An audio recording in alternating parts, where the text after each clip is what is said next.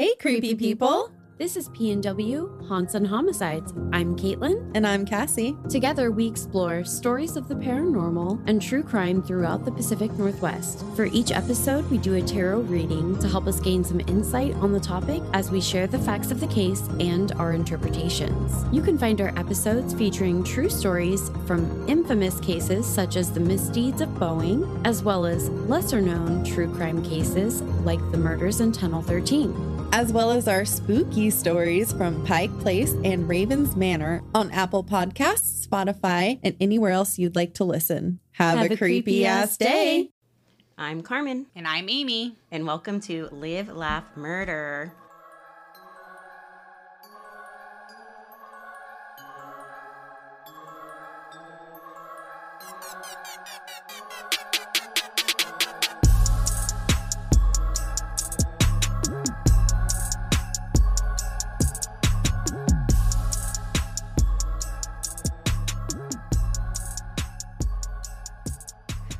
So, welcome to Live, Laugh, Murder. Today's episode is not our typical true crime or movie plot format. Today, we're doing a paranormal episode. Ooh. But even more special, you heard a different name. Hi, Amy. Hi, Carmen. So, Joanna right now, if you've been listening, is in the process of buying a house and selling a house and moving to a different town. So, we had to bring in what? Me. You get me today, friends. We had to bring in our very good friend, Amy, who you've heard us talk about. And you were on our show last Halloween. Yep. Did you like it? I loved it. Welcome back. My favorite show. Is it? Yeah. Amy, do you know what we're talking about today? You said paranormal activity, which involves... What? Little ghosties. And many other things. I'm excited. Are you? I am. I am too. Thank you for real for coming. I appreciate you. I am glad to be here. It took me 5 hours to drive to your house. Yeah, or 45 minutes. Or that. Same thing. Okay, so if you guys clicked on the episode, then you obviously know what we're talking about. You saw the title, but Amy, I'm going to tell you in just a second here. December 26th, 1973. Ooh, I was 1 year old. No, you weren't.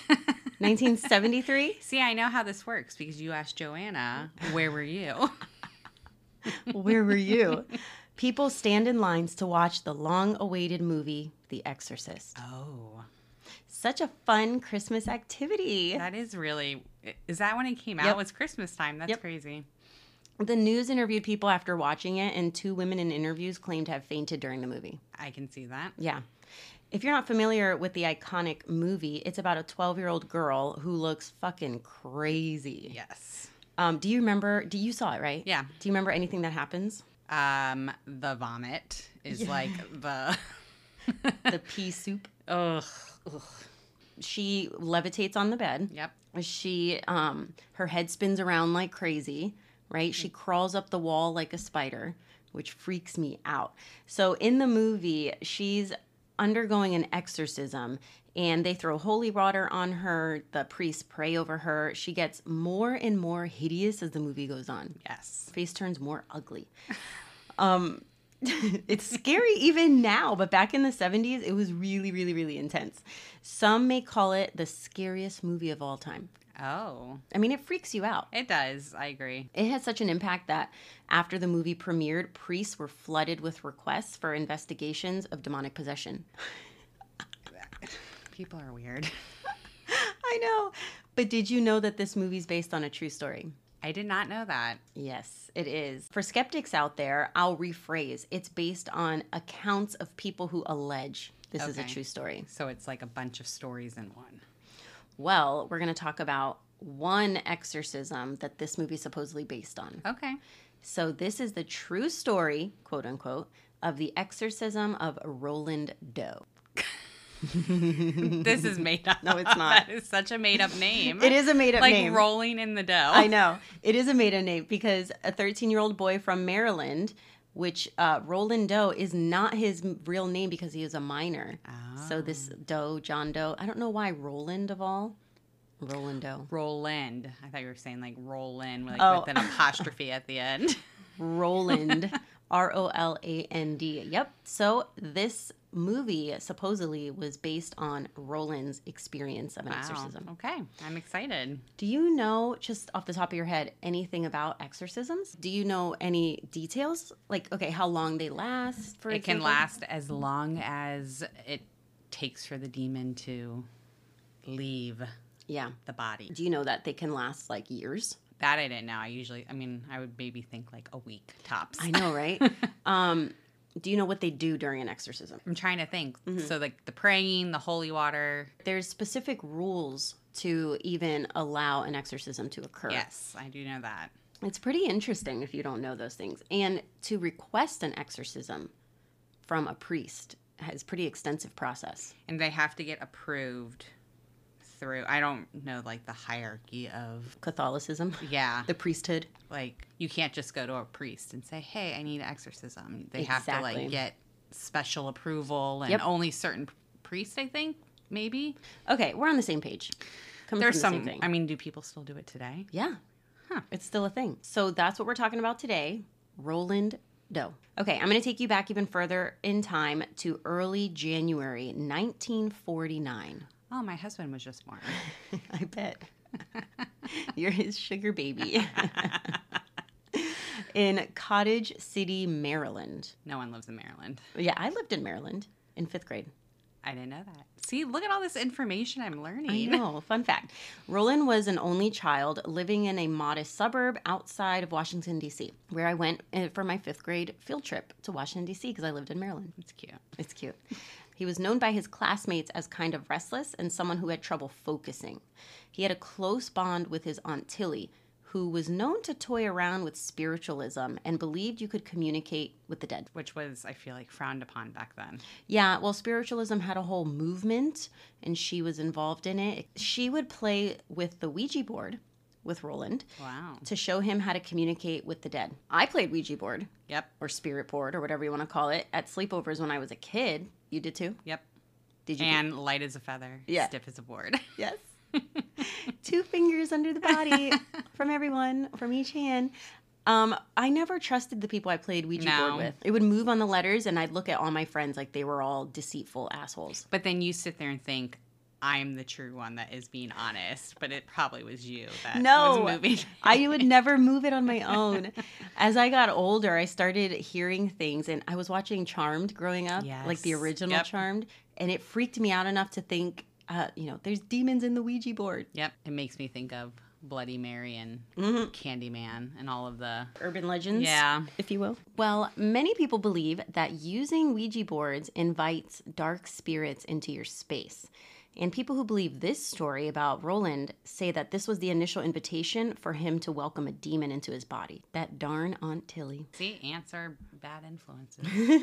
January 15th, 1949. So we're going to kind of ramp it up here. After Christmas, while at home, Roland's mother was hearing what she thought were scratching noises from behind the wall.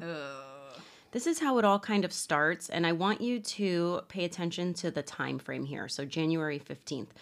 So she had an exterminator come check the house for rats. Yeah. When nothing was found, it was assumed it was Roland acting up and trying to get attention because, like I said, in school, he was kind of that kid. Yeah.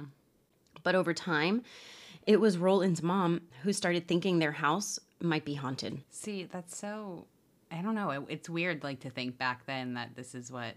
Like, I feel like our influence of movies has caused us to think immediately that things are haunted. Like, what influence did they have back then? Each other. I guess. Yeah, that's a pretty big leap to go from rats in the walls to haunting. January 26th, Roland learns that his Aunt Tilly has passed away. Oh.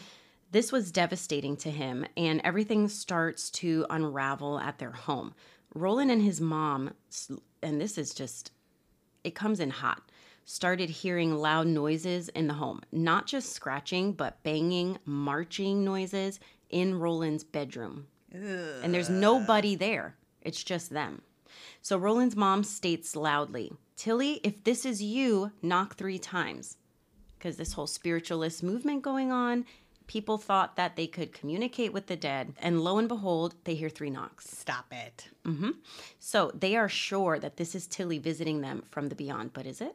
Because if you believe this, you would know Tilly loved Roland and she wouldn't want to make him feel afraid or make him feel tortured. Yeah.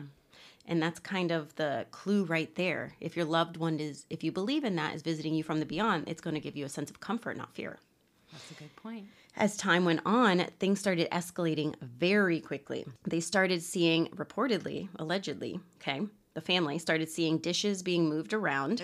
Things fly across the room, chairs spinning and sliding across the floor, and this was every night. I don't like it. You don't like it? Can you imagine? No. I would freak out. At this point, I'd say my house is haunted. Yeah. Not 5 minutes ago. Not rats. Right. When Roland would go to bed, his bed would shake. His headboard would bang. That's it for me. I'm out of there. His headboard would bang against the wall, and terror would ensue with Roland just lying there in bed. So skeptics would say that he was shaking the bed. Right. He was moving the headboard.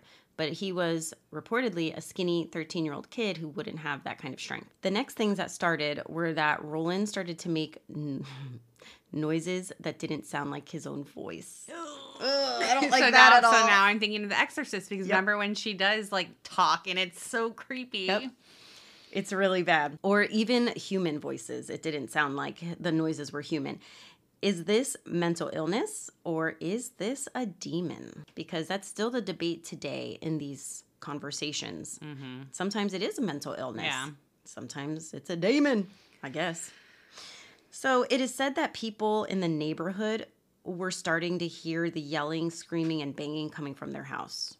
So it's escalated. Yep. They truly thought that something was wrong with Roland. The neighborhood people, their neighbors. The neighborhood people. The hood. Yeah, the hood. Then when he was in class, because this didn't just happen at home. When he was at school in class, there were instances where his papers would fly across the room, his desk would slide across the floor, and the teachers all assumed he was acting up or showing off. I can see that. Oh, absolutely. I wouldn't immediately assume demon. No. But he swore up and down he wasn't controlling this at all. So eventually he stopped going to school. Now we're in February, and it's to the point where every night Roland wakes up to a rattling bed and recurring nightmares of evil spirits. And this is when it begins to seem impossible that he is doing these things on his own. Oh. The fits, contortions, which I hate that word, screams, cries, bring his parents to the point of taking him to, well, what would you do first? In the 40s? Yeah. I guess the priest. You would go straight to the priest? Were they religious to begin with? Yeah, a little bit. Yeah. Or mental. Mental hospitals back then weren't. Yeah, they weren't what they are today. Getting locked up and never seen again. We've all seen American Horror Story. Yes. Oh, no, they took him to the doctor. Yeah. I guess I should have went there first. Which is I think it's what we would do too, naturally. I go to the extreme. Yeah. You're going to see the priest or you're going in a mental institution. We don't go to church, but we're going to a priest anyway. It doesn't matter. Absolutely. So they took him to the doctor, trying to investigate, is he having seizures? Does he maybe have Tourette's? That was the thought too. And later, when you do try to get a priest to approve an exorcism, I learned, and it was said in the documentary that I watched that I'll state later, that if you don't see a doctor first, it can cause more harm than good for the exorcism because there truly could be a medical issue and not a spiritual issue. Mm-hmm. So you're just torturing the person even more unless you rule out all other things. Roland's doctor finds nothing medically wrong with him. So next person they go to, not a priest yet. Hold on, let me think. Okay. I can take a sip of my coffee. Who would I bring my child to? A gastroenterologist. No, I don't know. Where do they go? Get the pea soup out. A psychologist. Yes, that's what they did. See? Look at that. Look at that. We're great moms. Yes. All right, so they go to a psychologist. Could Roland maybe have schizophrenia or manic depression? Well, as the documentary pointed out, this was the 40s and mental illness wasn't studied the way that it is today, which, Either way, they could find nothing, quote unquote, wrong with Roland. The documentary also said that psychiatrists and other mental health experts can be hesitant to diagnose a person with demonic possession. I would have never even thought that you would ask a psychologist, are they possessed? I guess the Bible was an influence. Yep. But were there stories back then about paranormal activity or? Oh yeah. Yeah. Totally. Or what those kind of stories included. Shit like this. But like that people read for fun. Think about Frankenstein. When was that? That's behind. It's actually right behind you. Grab it. I want to see on the right. 1818. So that's scary like, stories were coming out. Like supernatural, like werewolves, vampires. Yeah, a lot longer than we think. I just wonder how common demons. Mm-hmm. Like you don't hear about that today. Who can you ask? Ask your mom. Oh my God. We need an elder in the house. Mom. Okay. She'll tell about witches. Yeah. And by the way, I am a witch. Yep. So they were hesitant to diagnose a person with that. And not just kind of for the obvious reasons we said, but because extreme trauma in a person's life can lead to someone to mimic signs of demonic possession. Passing of his aunt. Oh, extreme trauma. That's a good point. So all we have from his records are that he was high strung medically, and that's it. But what does that mean? Nervous, anxious, what we would call anxiety today. I guess. I'm diagnosed as high strung. That's my new diagnosis. Well, this is when Roland's parents eventually seek out their pastor. So they go to St. Stephen's Evangelical Lutheran Church, which is, I believe, the church that they attended. Not a Catholic church, Lutheran. Mm-hmm. And they sought out Reverend Luther Meyer Schultz. He was interested already in parapsychology, which is, and I looked it up. So Google says parapsychology is the study of mental phenomena which are excluded from, one more time. Spit it out. The study of mental phenomena which are excluded from or I can't say that fucking word. Inexplicable. By orthodox scientific psychology, such as hypnosis, telepathy. Oh my God. I can't speak. It's too early. It's okay. Basically, things that you can't see in front of you. Yeah, you can't explain with science. You can see a broken arm, but you can't see hypnosis. Right. Parapsychology. If I butchered that, I apologize. So this pastor wonders if immediately his thought is there must be a poltergeist in the home. So they went there. Yep, that's where they went first. Now, I also looked up what the definition of poltergeist is. Mm-hmm. I always thought it was like a demonic possession too. Yeah. It's not. What is it? It's more energy. Think of the movie Poltergeist. Yeah. It's more of an energy. TV, okay.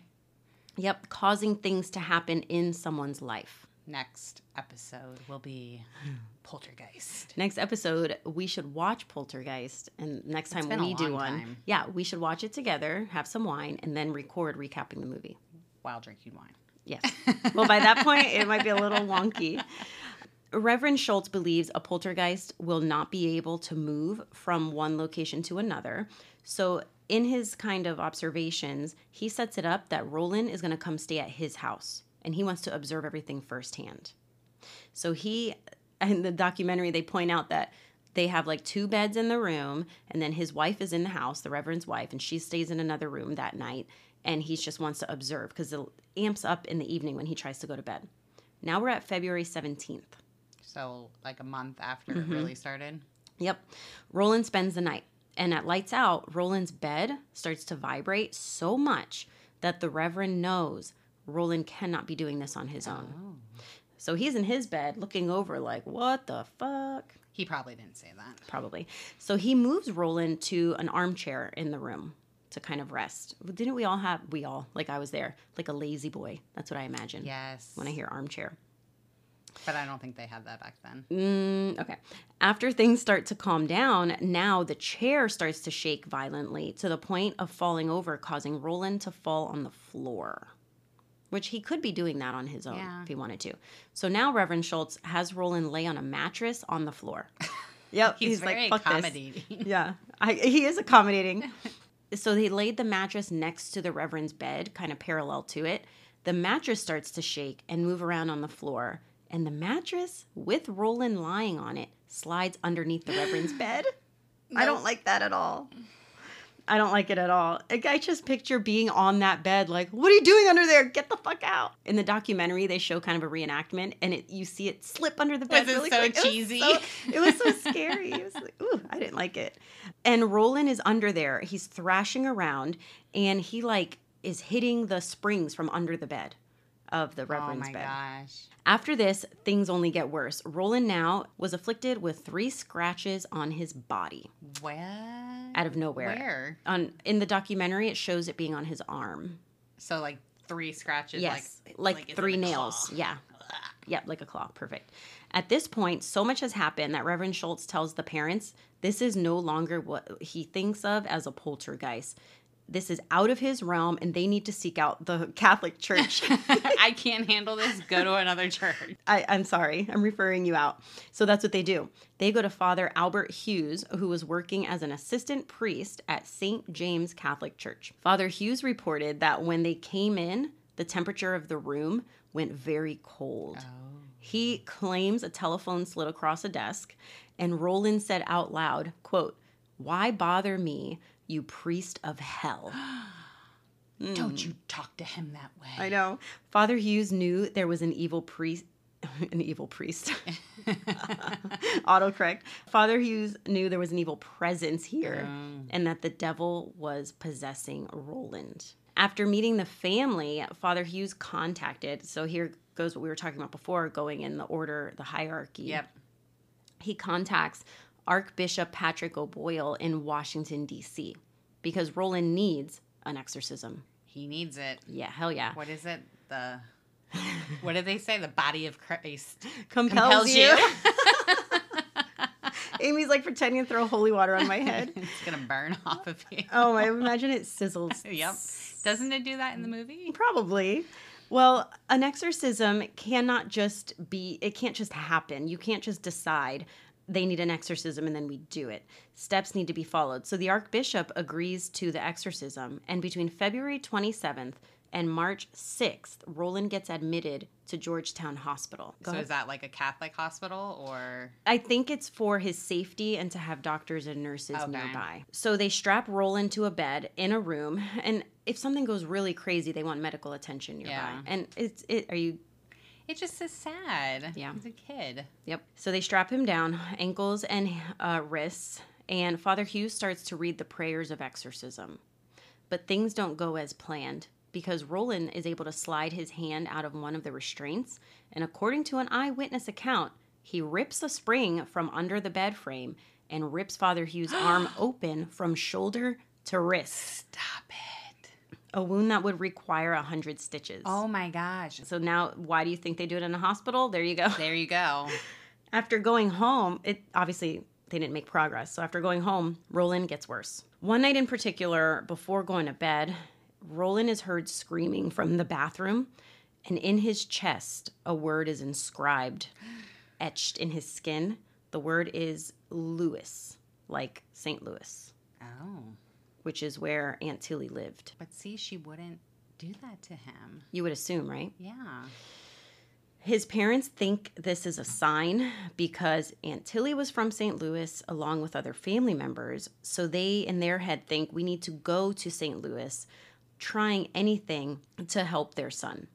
They don't just visit, they actually move there. And this is real. They did move from Maryland to Missouri, right? Missouri? So why did you guys move here?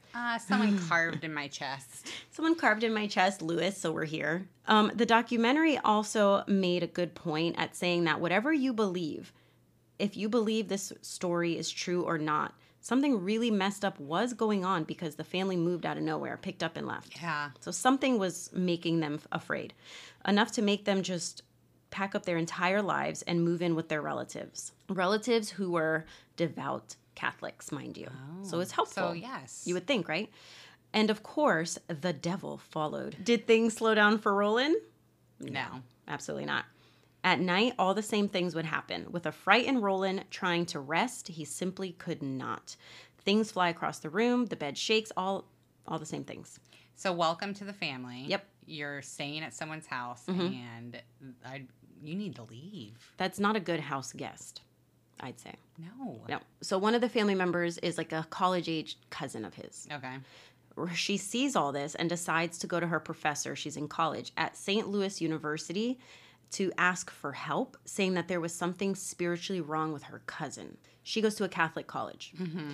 Father Raymond Bishop agrees to come observe his behavior, and he's in this for the rest of the story, Father Bishop. Now we're at March 11th. It has not been that much time. No, but so much has happened. I know. Father Bishop comes along he brings along Father William Bodern, who also is in this for the rest of the story, to see what's happening with Roland. In the documentary, Father Bodern's great niece is interviewed, who's still alive. Okay. And so she gives a lot of compelling thoughts of why she thinks this is a true story. And it was really sweet because she you could tell that she loved her uncle, her great uncle, and she called him Uncle Bill. Aww. So she says that she grew up knowing this story in their family, and the story goes as this, that on the first night when he came to observe Roland, the two priests here, nothing was observed. But as soon as the priests leave, things go crazy. Oh, so it was like hiding. Mm-hmm. They had just recited prayers and saw no signs of demonic possession, so they left. And then suddenly, loud noises started coming from the room. A bottle of holy water slams across the room. A bookcase moves, blocking the bedroom door. And the priests have to go right back to the house and see everything for themselves. And they do. They start seeing all this shit. Father Bodern now believed he's convinced there's demonic activity going on here. So he references a book called The Roman Ritual, which is real. Oh. A real text, if you will. Is it the how to get a demon out? Yeah, how to perform an exorcism for dummies. It's a 17th century manual that gives the rules of an exorcism. I want this book. I know. I'm sure you could get the PDF online. It reminds me of Manifest when they find the book of Alzarus. Alzarus. I just finished watching that too. I didn't finish yet. Oh, okay, I won't say anything. So many people think that any priest can just stroll in and exorcise someone, but not so. Like we talked about, the procedures, the rules, they are in place to make sure it's done properly, but most importantly, safely for everyone Like involved. not get your arm cut open. Yep, pretty much. At the time of this documentary in 2020, there were currently 125 officially appointed exorcists in the United States. And the priest that they interviewed in the documentary, he seemed fairly young. I mean, young is a relative term, but he said when he first became appointed to be allowed to perform an exorcist, he was one of 12 in the United States. And then by the 2020, by the time of the documentary, it was up to 125. So it's becoming more popular. I know, right? So this is the first thing Father Bodern does. He has to prove that Roland is on the classic path to full demonic possession. Duh.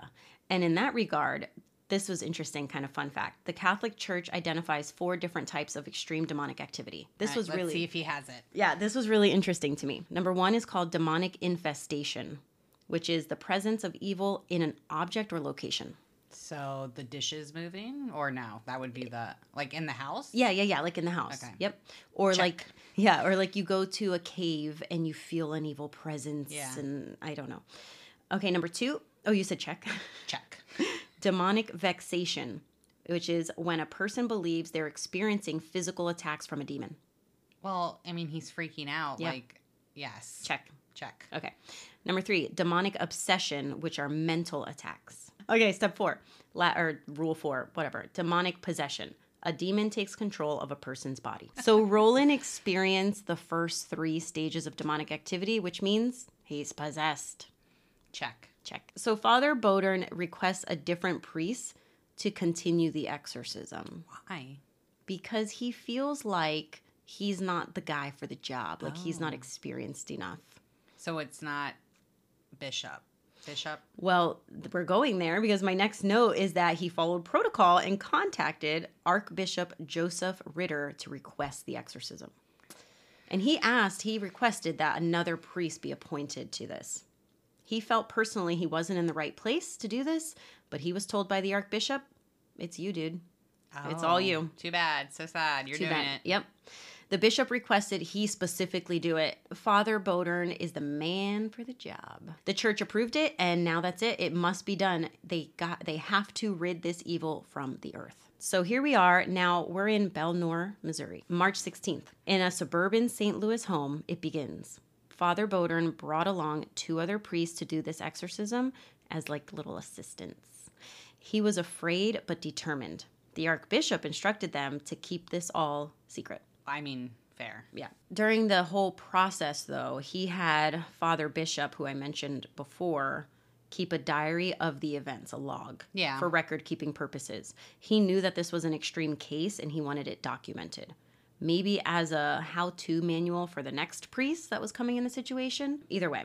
So the next step is they laid out the things that they would need. A crucifix, holy water, the manual I mentioned, the Roman ritual. The Roman. Mm-hmm. And they're ready for the main event. So planning to invoke the Holy Spirit and recite their prayers, bloody scratches suddenly appeared on Roland's body. Ooh. They say suddenly, so like before their eyes. Yeah. They try to battle the demon. They want the demon to reveal itself so they can battle with it, not with Roland. But the demon refused.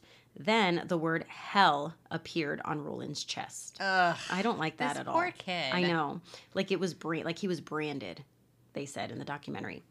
Apparently, there was no way that Roland could have done this by himself as they were witnessing it. Mm-hmm. They think this was the devil trying to scare them.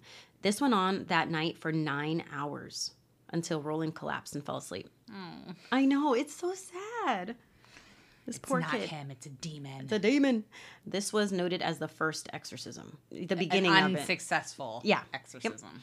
It was believed that this was the moment of full possession when Roland was completely possessed. So that check mark now can be added then. Yep. He checks all the boxes. And this will continue. A true exorcism is not a one and done like in the movies. They go on and on and on. They can. So during the day, Roland is normal, but at night he changes. That's so crazy. I know, right? I don't know. I wonder what the, not scientific, that's not the word. Maybe the demon is nocturnal and sleeps during the day. Like a vampire. Mm-hmm. During his exorcisms, he transforms into what they call a rabid creature. They say their prayers and they lay relics on his body. One night, Roland felt like he was going to be ill and said out loud, "He's going." That's in quotes. He vomited and they thought that this could have been the end. Father Bodern left that night thinking it was done. Oh. Because a lot of times, according to the documentary, vomiting is a sign. It is a sign of release. Yeah. It was not done. Nope. 2 a.m. Trickster. That same night at 2 a.m., Roland wakes up yelling, "He's coming back!" And Father Bodern returns to the house and the exorcism continues. Now, here we are, March 20th, the 5th day of the exorcism. Okay. And it is still going on. And one of the assistant priests said that he was standing near the end of the bed and saw it with his own eyes levitate 8 inches off the floor, only to slam back down. Ugh. That's like the movie. Yep, that is. Roland's family also invited into their home a person named Frank Bubb. Do you know who that is? No. This man also witnessed levitation of a nightstand when he was in their home, claiming that it had to do with electromagnetism because he is a scientist. Right. And he is one of the people that helped build the atomic bomb. So that's crazy that he was involved in this. I know. Like what they called him in? Oh, hey, bud. Like, I know you're super, super busy building atomic bombs, but we kind of want you to come see this. No, he attributed it to electromagnetism. A demon, science, whatever. Yeah. Father Bodern came to the point where he thought they should move Roland to another location. So that's what they did, but it didn't help. Nothing seems to help with this kid. So they moved him to the rectory at St. Francis Xavier College Church. But the students started finding out quickly that something was going on because they could hear, just like the neighbors in the beginning. Yeah. They could hear the screaming, the animal-like noises, the banging, and they started spreading their own rumors. If you fail class, this is what happens to you. I'll lock you up with Roland. So a lot of attention was starting, and they didn't want that. Yeah. The possession got worse. So this is when Roland's physical strength started to increase and became even more dangerous. It would take 3 men to restrain him at some points. And he's, 13, 14 years old? 13 years old. And it's the 3 priests, by the way. To the point of him breaking the nose of one of the priests from a punch. Oh, my gosh. Can you picture our skinny little... We have 11-year-old daughters. In 2 years, they're not going to change much. Punching you to break your... No.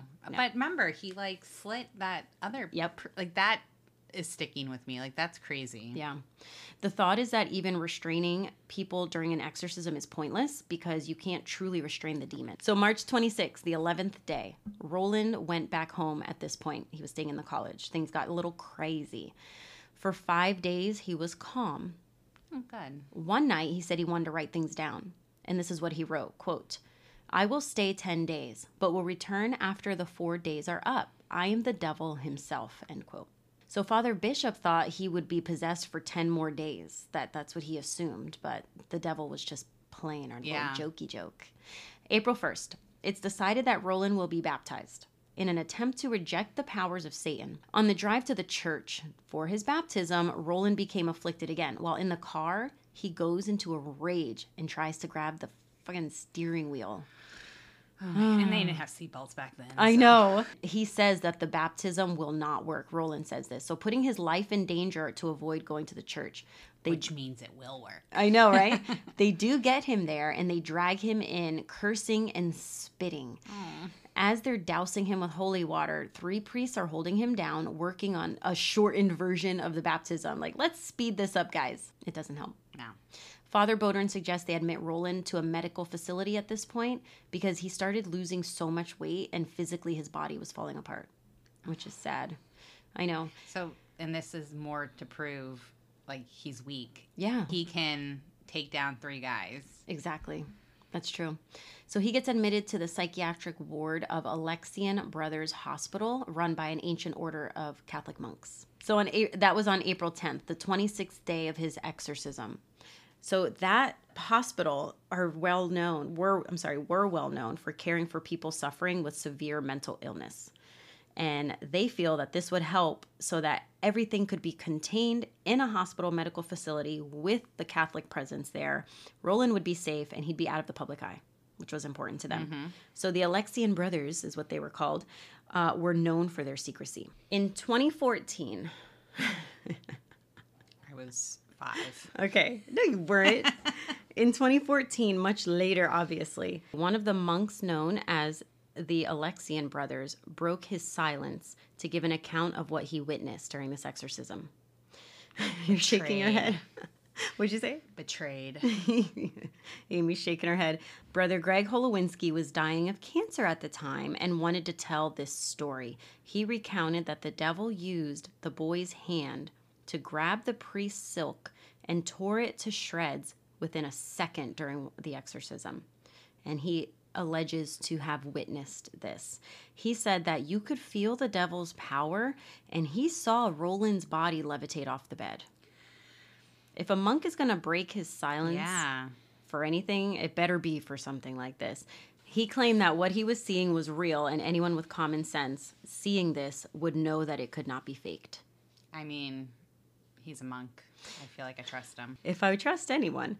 So the documentary goes on to say that there's no reason that this monk would have to make up this story. Yeah. Right? Like, why after all this time? Right. A few days before, now we're going back to Roland. A few days before Easter, April 13th, Father Bodern takes Roland to an outdoor retreat, wanting him to get fresh air and have a break from the hospital.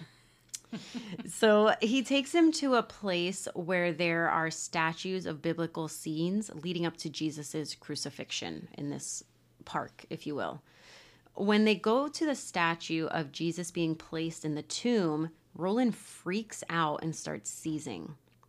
It was as if the demon inside him started to lead Roland and Father Bodern to death because Roland takes off running to the edge of a bluff nearby or cliff nearby.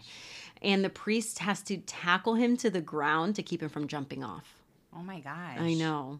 And like you were saying, he's so weak and malnourished at this time. So supposedly Roland came out of the trance and didn't remember anything that just happened in that moment. So there's that check mark of, does he know? Yeah, right. At this point, Father Bodern himself is starting to break down. He had lost at this point almost 40 pounds, the priest himself. The priest did? Yeah.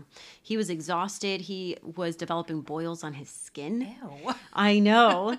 And if you would think about it, he's spending hours, days, weeks praying, fasting, sacrificing in a way his own life for and his own physical health. Yeah. For this demon for Roland, to save Roland.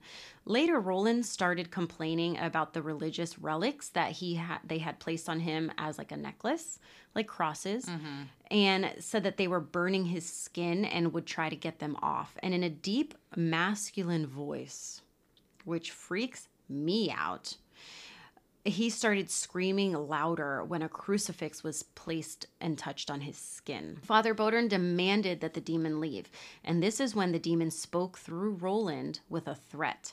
This is the quote of what was said as written in the Exorcism diary, the diary that Father Bishop has been keeping.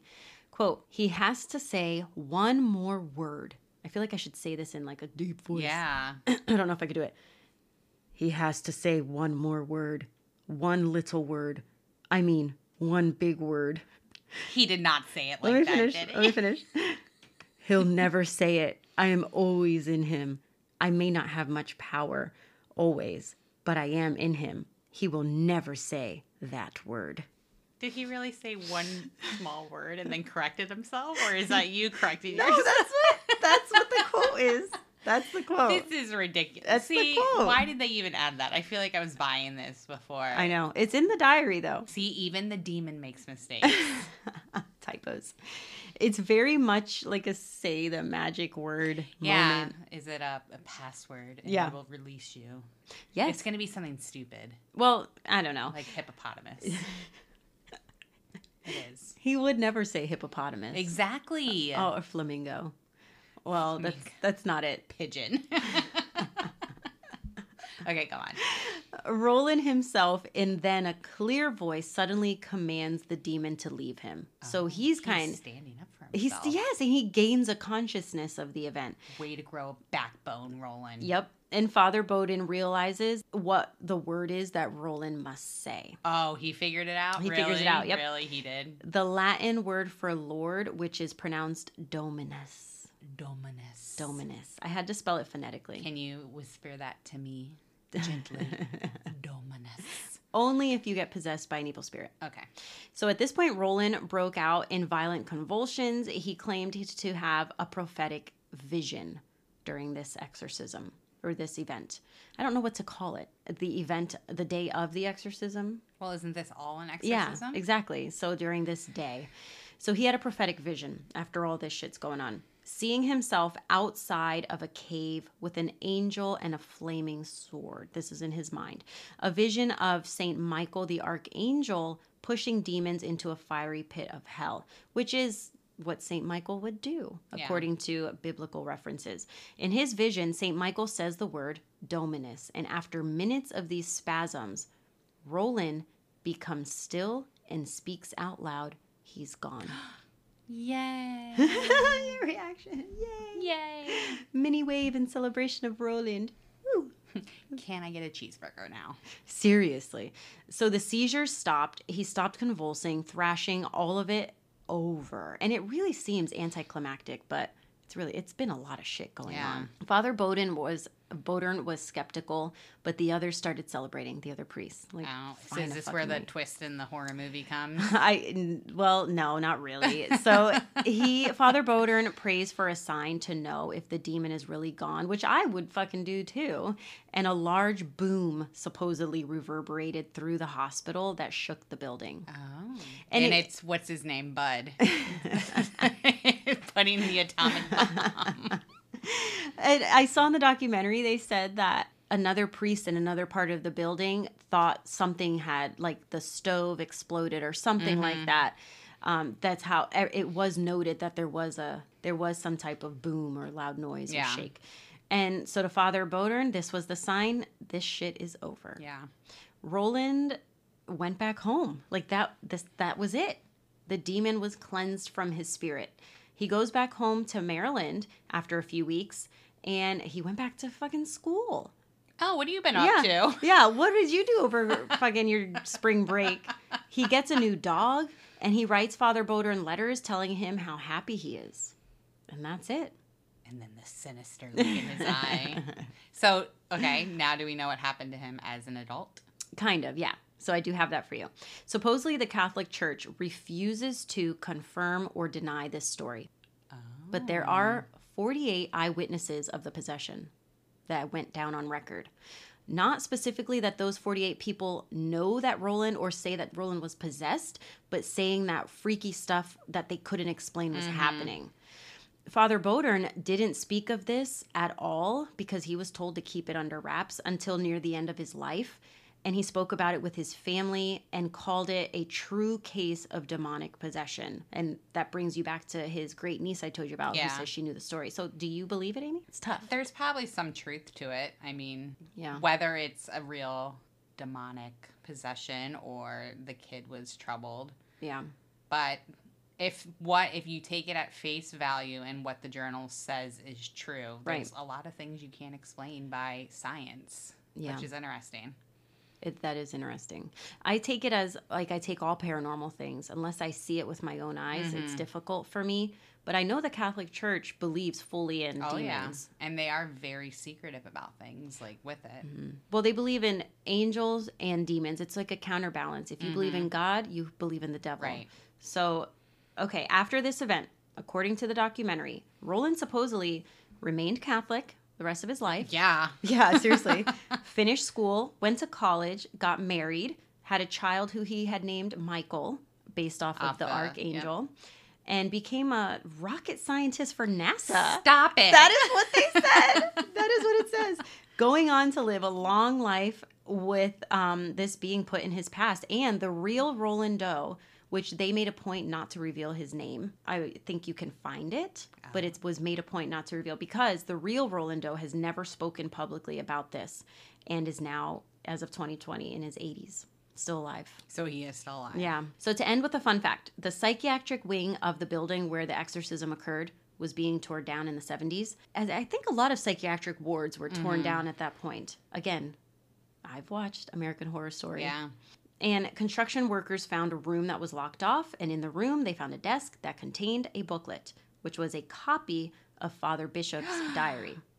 And the diary became public, leading to the stories and the movies and this podcast episode for you today. Wow. So someone lost their job. I know. For this episode, I watched the 2020 documentary, The Exorcism of Roland Doe on Max, HBO Max. But it's now just called Max. And that's where I got a lot of this information, so I want to shout them out. Yeah. They need my shout out, apparently. They need it. If you don't give it, no one's going to watch it. No one will watch it without me. That's it, Amy. Like, that's what I have for you. I liked it. Yeah? It's interesting. I like when horror movies have true backgrounds, like, or not some kind of connection to the real world. Yeah. I didn't know that about The Exorcism, that it based on a true story. If you want to call it that. Quote unquote true story. Quote unquote. Well, when something's based on a true story, they can take a lot of liberties. Well, like the head spinning around, for one. He's not an owl. But did you ever watch the Scary Movie? Yes. Mockery of it. Oh, yes. You've got to watch those. Did you get any of your notes from that movie? Half of my notes are from Scary Movie. Is that Scary Movie 1, 2, 3? I don't remember. Who knows? All right. Well, thank you again, Amy, for coming and substituting for Joanna. When you get possessed, I will come to your aid. I really hope so. I mean, after this, we might be in trouble. I just need to check out that book from my local library, The Roman Rituals. Yeah, right. I'm sure they have a Kindle. Yeah, a Kindle version. So if you liked what you heard today, please do us a kindness and shoot us a rating, a review. If you use Apple Podcasts, you can leave a written review because it helps our show and it means the world to us and we would appreciate it. Yes, please. Also, if you feel so inclined, we do have a Patreon account, patreon.com/Live Laugh Murder Podcast. And it's a place you can support our show and in return get our episodes early and ad-free. And a keychain. Yeah, I was going to say, we also like to mail goodies to our Patreon donors from time to time. Yes. Like a keychain. Like a keychain. And stickers. Yep. So on that note, any final words, Amy? Thank you for having me. This was fun. And Joanna, we miss you.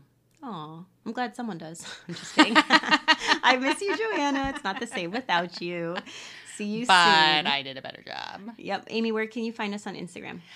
Live, Laugh, Murder, Insta.